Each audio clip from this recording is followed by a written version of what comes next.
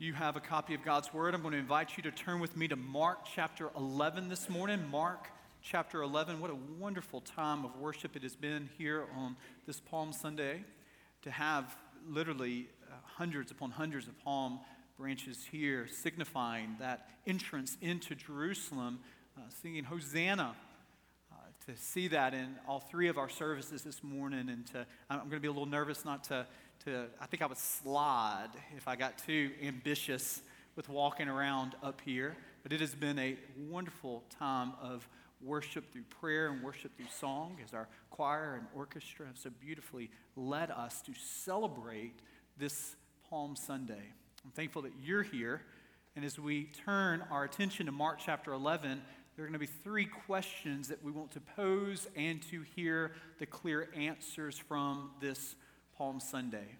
You know, it's interesting when we think about the way that Jesus' life is given to us. So much of his life we know very little details about. Many of you read biographies. I know that many of you spend time reading the biographies of presidents or reading the biographies of innovators, entrepreneurs, theologians, pastors. You spend your time, so you have some familiarity. I remember about 10 years ago, I had this really non-time specific goal to read a major biography of all of our presidents, and you'd be happy to know that I've gotten to the 19th president, Rutherford B. Hayes, and he is a stumbling block. I cannot get past our 19th president. And to be honest with you, I've skipped some to get to him, and so this is one of these lifetime reading goals. But you read biographies enough to know that you have to have a well-proportioned sense of one's life lest you spend too much time in the early parts of that person's life or too much time in the end of her life. So you have to have a well-proportioned sense of scope and pace in a biography. And it's interesting, isn't it? The gospel writers, Matthew, Mark, Luke, and John, spend so much time on the final week of Jesus' life. Mark's gospel gives us a third of his attention to the last week. 1/3 of the gospel of Mark, the last week of Jesus' life. No sense of proportion here. Your questions are not answered because Mark is so busy all throughout Mark's gospel. He's saying immediately. He has Jesus, and Jesus is in a hurry all throughout Mark's gospel. But it slows down. And we move from this 30,000-foot overview of Jesus' life, and we land in Mark chapter 11 there on Palm Sunday, and he slows down to focus our attention upon answering three vital questions. Who is Jesus?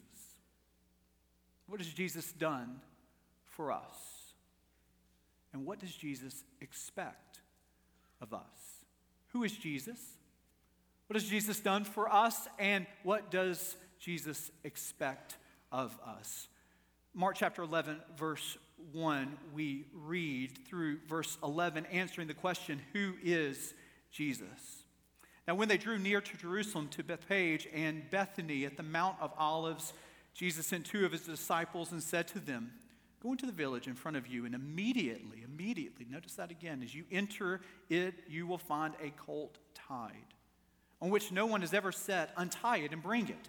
If anyone says to you, why are you doing this? Say, the Lord has need of it, and will send it back here immediately. And they went away. And they found a colt tied at a door outside in the street, and they untied it. And some of those standing there said to them, what are you doing untying the colt?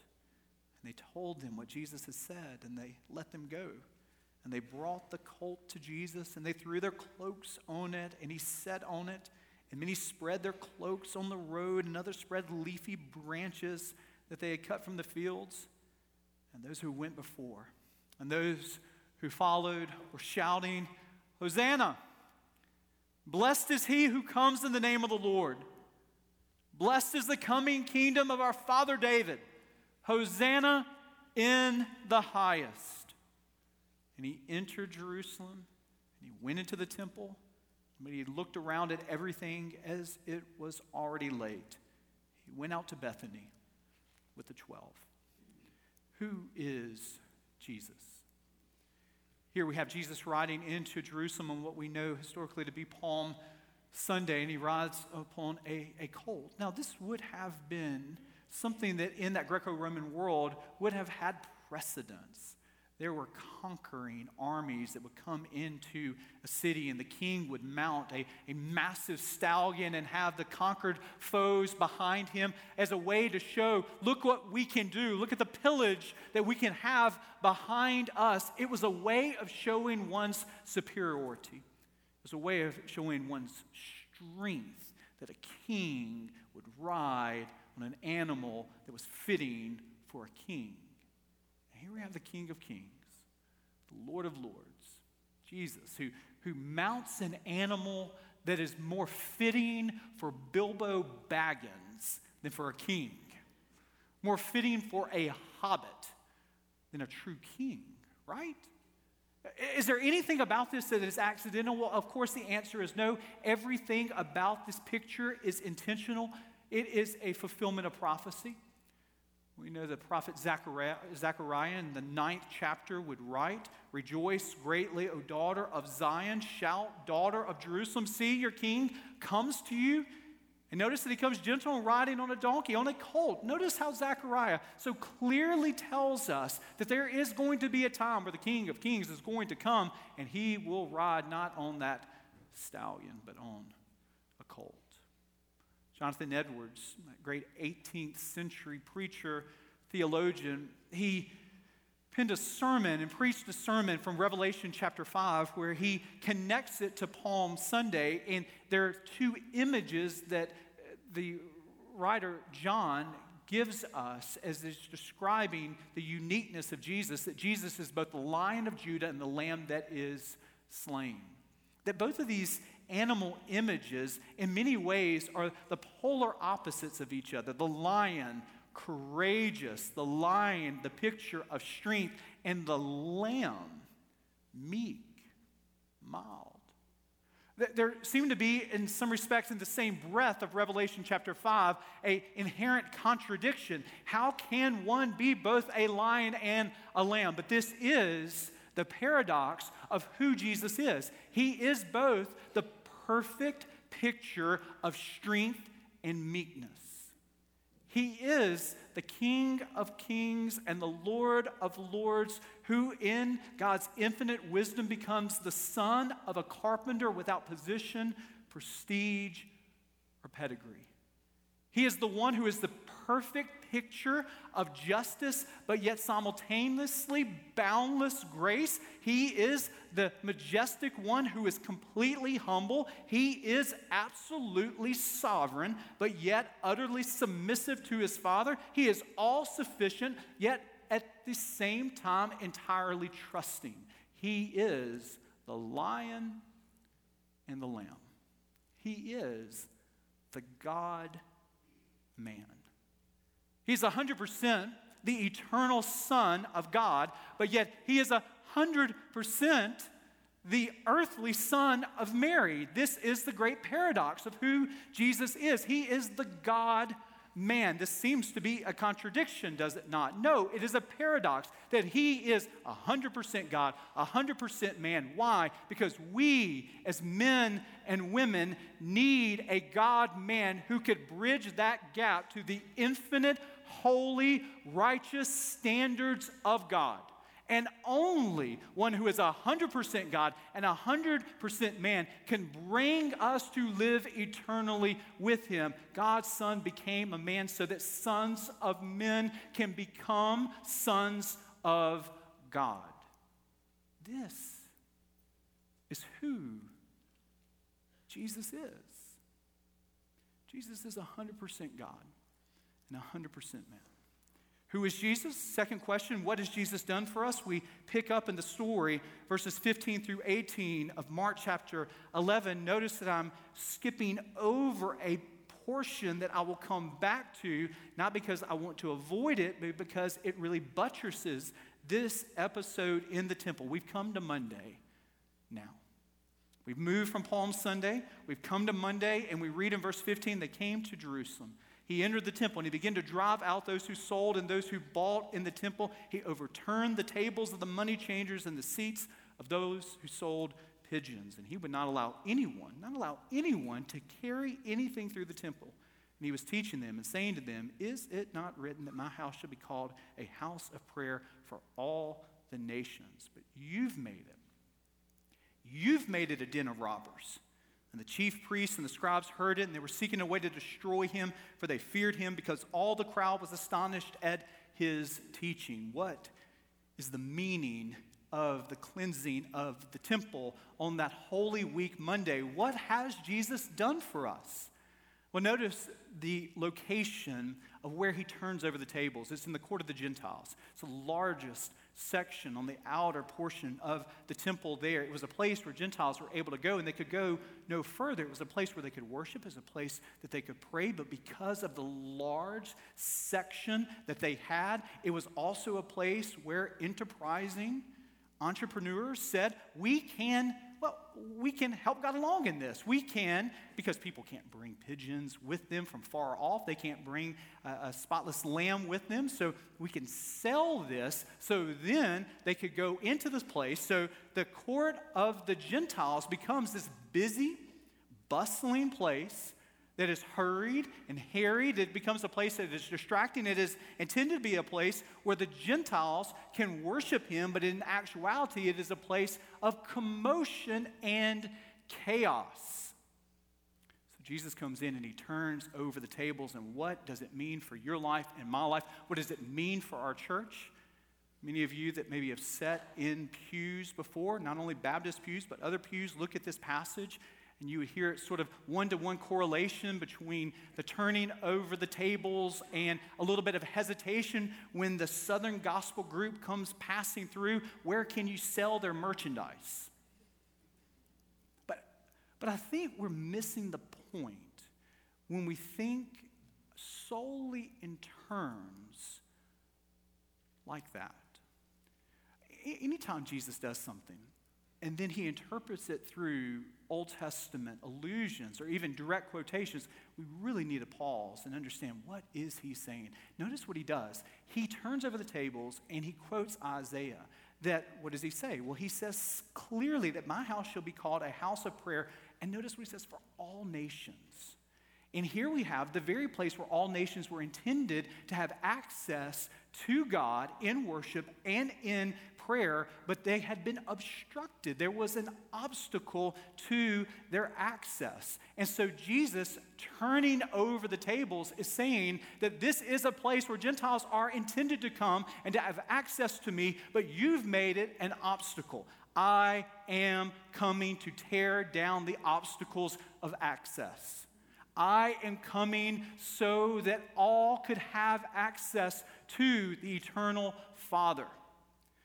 In many ways, this is just a foreshadowing of what's going to occur when he dies upon the cross, and that great curtain that divides the holy place from the court of Israel is torn in two. What is the tearing of the curtain mean? It means that once and for all, access is given to anyone and everyone who knows the Son of God by faith. If you've trusted in Jesus Christ, you have access. The obstacles have come down.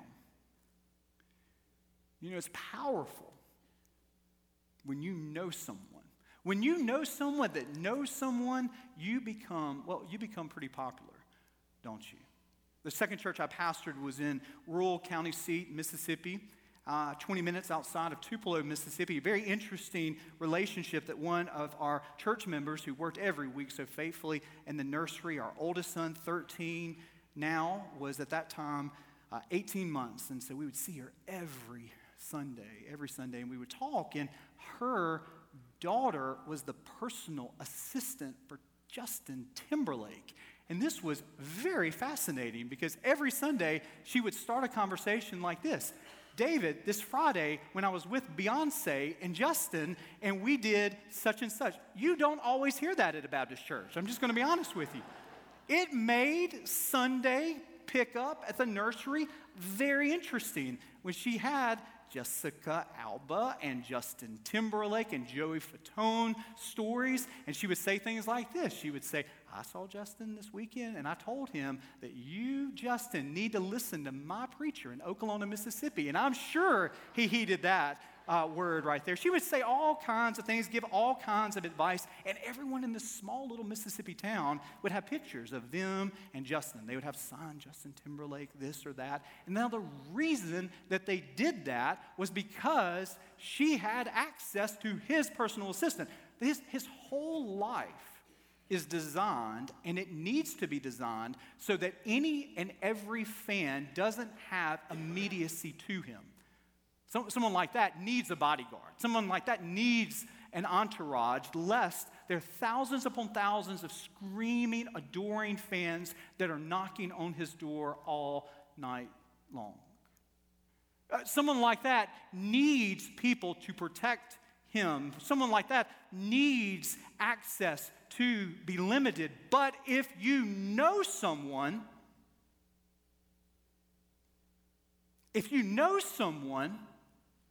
then you can have access not because of your worth, not because of your fandom, not because of your initiative, but because of the relationship that person has with that star. Who do you know? Who do you know that knows somebody? Who do you know that has access to somebody? Now, what I want you to know, if you are a child of the Most High King, you know someone. You know the someone. That a relationship with the infinite Creator, God the Father, you know someone who has access to Him. So know this, a relationship with God isn't about a secret password that you have to know. No, Jesus is the way. Do you know that someone? There is no mountain of religious achievement that you have to climb, and when you get to the height and you can summit it and you've accomplished all the questing and you've gotten to the top of it and you've done it all and you've checked off all the boxes, then you could say, I know God the Father. No, Jesus is the way. Do you know Him as your Savior? Do you know Him as your Lord? Because it is only through Him we have access to the Father. He is the way, the truth, and the life, and no one comes to the Father except through Him. Do you know someone? Who is Jesus? What has Jesus done for us? And what does Jesus expect from us? If we're followers of Jesus Christ, if we're His disciples, are there expectations that He has for each and every one of us? What does He expect of us? Well, going back to Mark chapter 11, we go back to verses 12 through 14, those passages that really frame the cleansing temple occurrence here.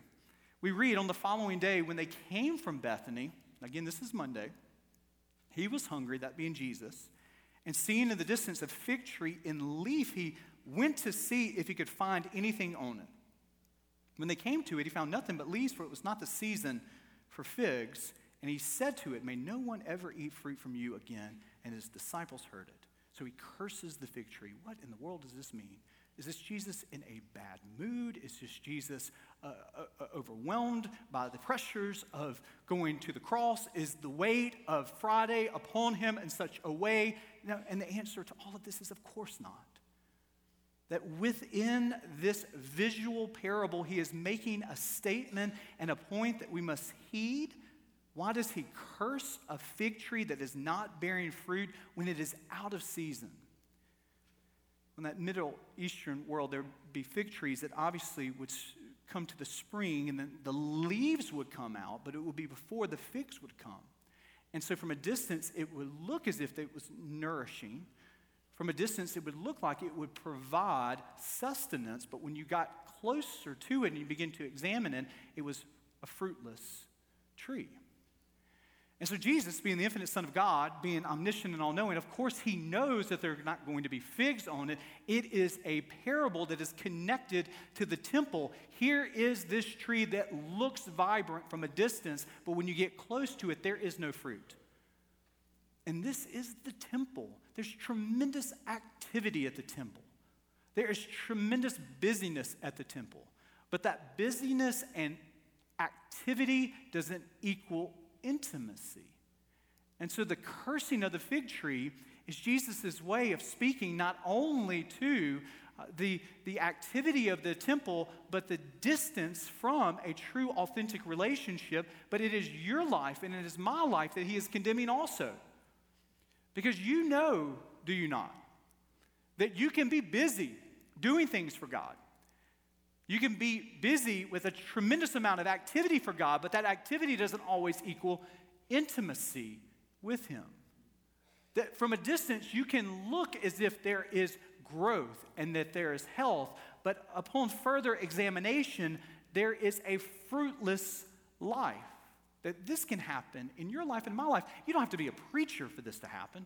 You don't have to be a minister for this to happen. You don't have to be a person that teaches Sunday school week in and week out for this to happen. But as a part of our discipleship, as a part of our growth in Jesus Christ, there can be times in life where our busyness for God replaces our intimacy with God.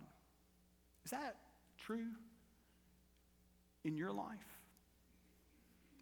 Are there seasons in your life where from a distance it looks as if you're in a healthy relationship, but in actuality there isn't the fruit of love and joy and patience and kindness and goodness and gentleness and faithfulness and self-control that is vibrantly present in your life? In actuality, do you know that you have to be really close to that fig tree to realize that it doesn't have fruit that is present?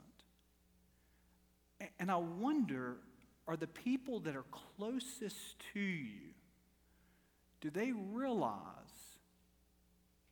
that fruit is lacking?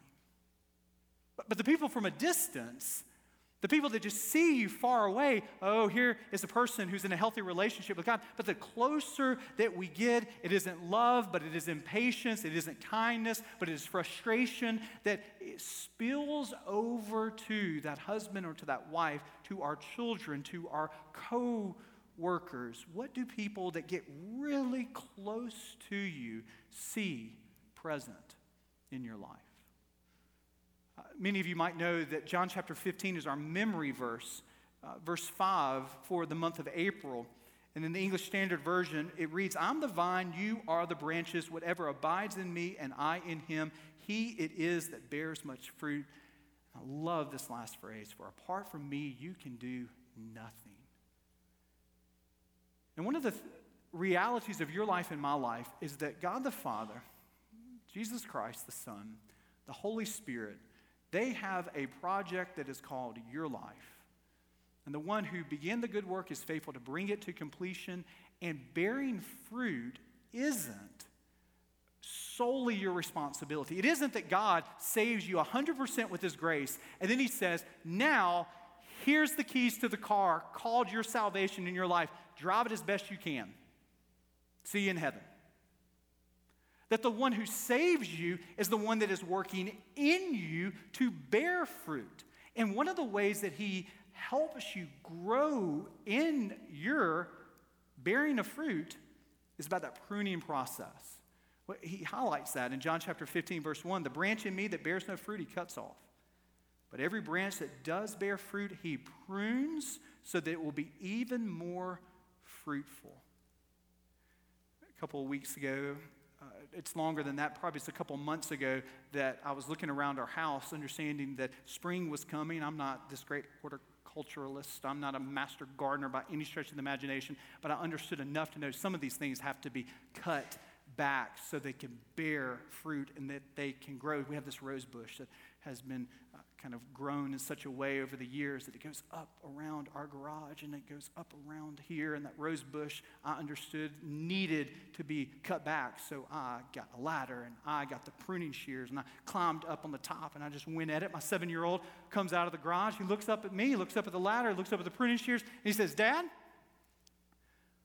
do you know what you're doing?" Son, has that ever stopped your dad before? You know? Not really. I really don't. Know what I'm doing?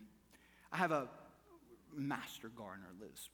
That's one of my neighbors. And so I kind of got off the ladder. He was outside doing some work. I said, hey, come over here and help me. And one of the things he did, he walked around the house. He said, yeah, you probably need to cut that back. No, don't cut that back. Or, yeah, probably need to wait 2 more weeks, and then you can cut that back. And so I went back to the rose bush, and I was cutting this off and then showing Danielle, and Danielle was saying, yeah, do this or do that. I'm going to do this. You can do that. And so at the end of it, I got back on the ladder, and I started cutting the rose bush. And I heard this voice. Ow. And I said, what was that? And then I realized that my rose bush was talking to me, right? And so I said, do you not enjoy this? And the rose bush, in a very gentle British accent, because what else would a rose bush talk to you in, said, no, I don't enjoy this. And I said, really? I mean, because understand that I'm pruning some things away here for your good. But the rose bush said, well, it kind of hurts. And I think at times, of course, you do not have to call the personnel committee. My rose bushes are not talking to me. But you understand the fictitious parable that none of us in this room desire to be pruned by the master gardener called God the Father. But because he loves you and because he cares for you, he prunes away those things that impede your growth. What is the obstacle of your life that is impeding your fruitfulness in your life? What are those areas of dead branches that need to be cut away? What are some of the relationships that are impeding your future growth in Christ? What are some of those habits that you're holding on to that God the Father in his wisdom wants to take the pruning shears of the Holy Spirit and cut away, not to harm you, but to grow you? And he has different pruning shears that he uses. At times he uses the Word of God being preached to comfort you, to convict you, to commend you forward in your life, because the Word of God is sharper than any two-edged sword. And at times he uses the pruning shear of his Word to be able to pull away those areas that impede your growth. At times he uses trials. The trials of life that he allows in our life, at times he uses for his glory and our good. Why? So that we would bear much fruit. At times he uses, as a father would, he uses the discipline. Sometimes it's the consequences of our sin. Sometimes it is him pulling us back into his loving arms. But whether it be the trials of life, whether it be the discipline of our Father, whether it be the Word of God, all that he does to prune us is for his glory and our good. And I'm here to ask you, what part of your life are you saying, I am not open to your pruning work? I've got better plans for this habit. I've got better plans for this relationship. I want to hold on to this. And the Holy Spirit is saying, today in your life, I need to prune this away so that there would be greater, more vibrant growth in your life. Who is Jesus? He's the God-man. What has Jesus done for us? He is the someone who gives us access to the Father. And what does Jesus expect of us? He expects us to bear fruit. And so much so that he will not leave us alone. His pruning is for his glory. And child of God, it is for your good, even when it hurts. Let us pray.